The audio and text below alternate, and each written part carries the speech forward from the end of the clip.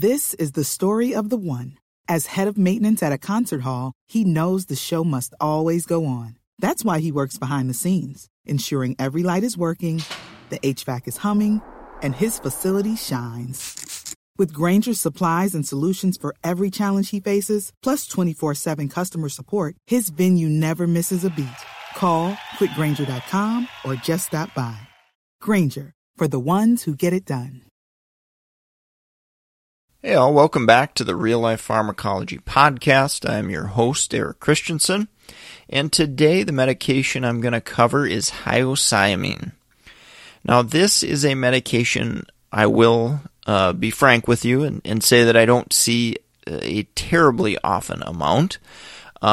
With that said, you're going to experience that in clinical practice where you come across meds that you don't see terribly often, but you need to obviously be able to dig into it, look, and make sure you know what that medication does, how that medication works, and how that interplay may play out with other medications. So, hyoscyamine, brand names of this medication, Levsin and Anaspaz are the two names I've heard thrown around.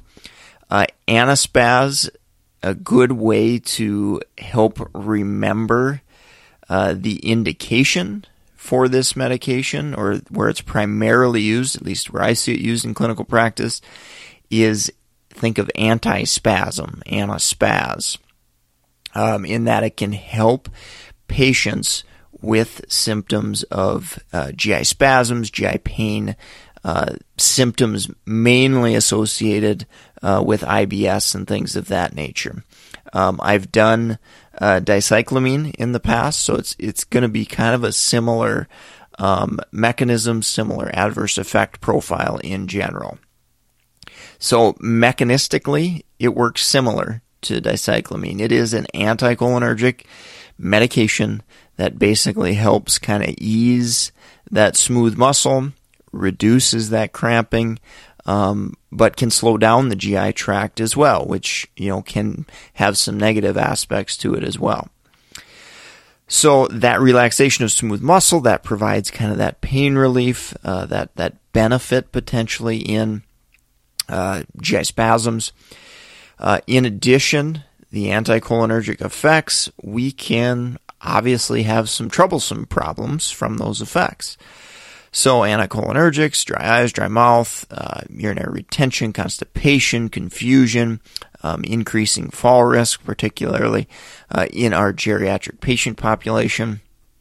I've talked about those adverse effects, those anticholinergic adverse effects in the past on previous podcasts. So what I really wanted to dive down into here was the prescribing cascade, and this gives me a good opportunity to do just that. So when I review a medication list, I always look at medications that may be treating adverse effects.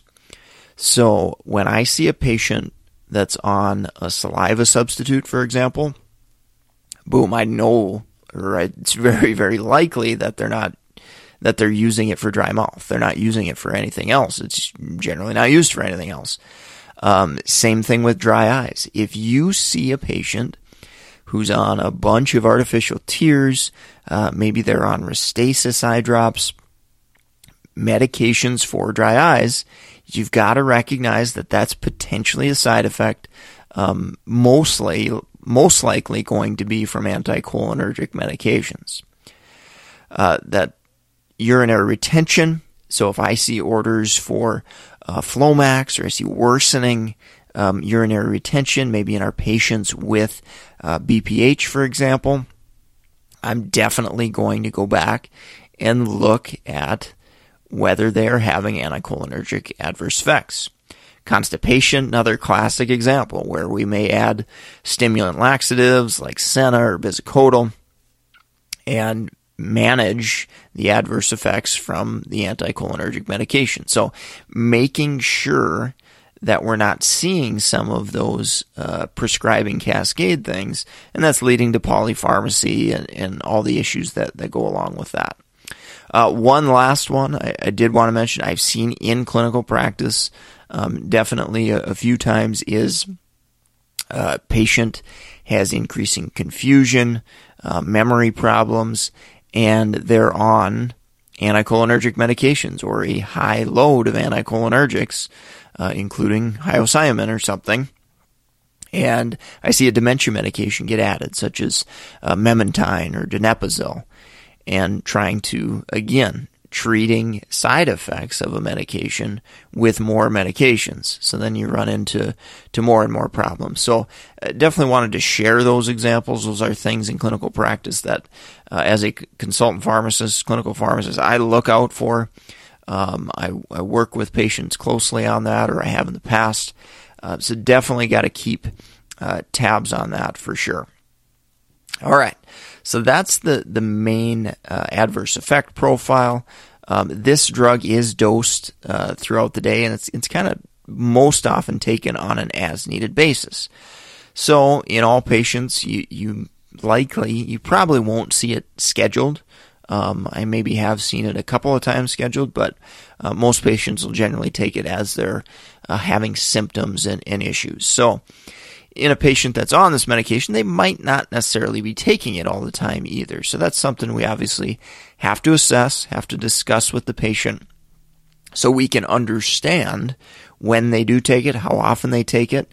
And then we can also ask, okay, when you have taken it, have you noticed other adverse effects, other issues come along?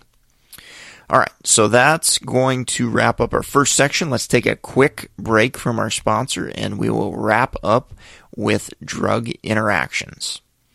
If you're in the market for pharmacist board certification study material, definitely go check out meded101.com. We've got pharmacotherapy, geriatrics, ambulatory care, and the newer, relatively newer certification BCMTMS study material. So definitely go check those out, support the sponsor. In addition, we've got some professional development tools as well at meded101.com/store. So we've got a webinar on writing medication recommendations as well as a guide to long-term care consulting. So I've definitely put in a ton of hours putting these together and providing you with a lot of real life, real practical information. So you can find those at meded101.com/store. If you're not a pharmacist, if you're another healthcare professional, nurse practitioner, PA, med student, physician, and so on, you can go check out our selection of books. We've got links to Amazon Books as well as books on audible.com. Drug interactions, case studies, different things that come up in clinical practice on a relatively regular basis, and really helping you develop your thought process on managing medications and helping to make our patients safe when using medications as well. So again, go check out those resources, meded101.com/store. So I alluded to my newer book on drug interactions. Definitely go check that out. Let's get into the drug interactions on hyoscyamin.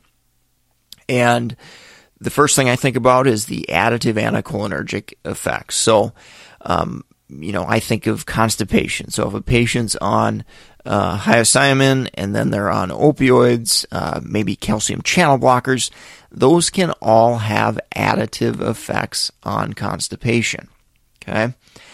Same thing with sedation. These medications can definitely have sedative properties, and in patients who are on other medications that have sedative properties, your gabapentins, your skeletal muscle relaxants, your sleep aids, all those benzos, all those different types of medications that are sedating, we can definitely have some of those additive effects.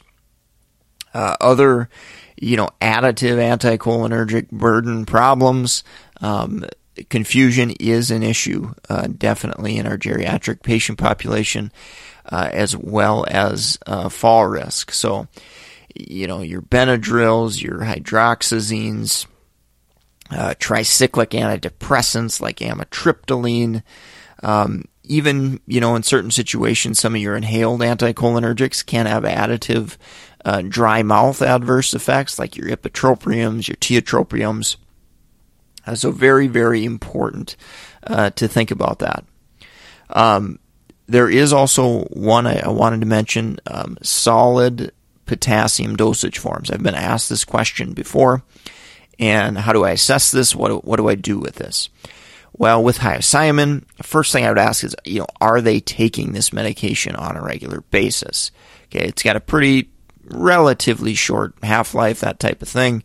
If the patient's taking it once a month, the interaction with potassium and the slowing down of the motility of the gut and that type of thing, with the potassium potentially causing an ulcer, it's probably not a huge deal on my radar. Not to say it can't happen potentially, but if patients aren't taking anticholinergics very often, then it's probably not quite as big a deal. In the event that we are concerned with this issue, patients may not like liquid potassium, but it certainly is an option. We can also dissolve some of the potassium tablets and things like that as well. So there are some ways to kind of wiggle around that interaction, but just wanted to point that out because that definitely does come up, and I've definitely seen it flag on drug interaction screens. So important to ask questions and ensure that patients are using those safely together. All right, I think with that, I'm going to sign off for today. Thanks so much for listening. If you enjoy the podcast, if you found something useful from it, definitely leave us a rating and review on iTunes or wherever you're listening. Share us with a classmate, a colleague, friend. Definitely help spread the word if you found this podcast helpful. Go sign up, reallifepharmacology.com. Get your free top 200 guide, where I lay out the most important clinical pearls of the top 200 drugs. 31-page PDF, absolutely free with simply an email. And then we also send out emails with types of offers, as well as every week we send out an email with updates on our podcast and let you know what new episode is out. So go check that out. Subscribe at reallifepharmacology.com, and certainly take the time, go check out our sponsor, meded101.com/store. Thank you guys so much for listening. Take care. Have a great rest of your day. This is the story of the one. As a maintenance engineer, he hears things differently. To the untrained ear, everything on his shop floor might sound fine, but he can hear gears grinding or a belt slipping. So he steps in to fix the problem at hand before it gets out of hand. And he knows Grainger's got the right product he needs to get the job done, which is music to his ears. Call, click Grainger.com, or just stop by. Grainger, for the ones who get it done.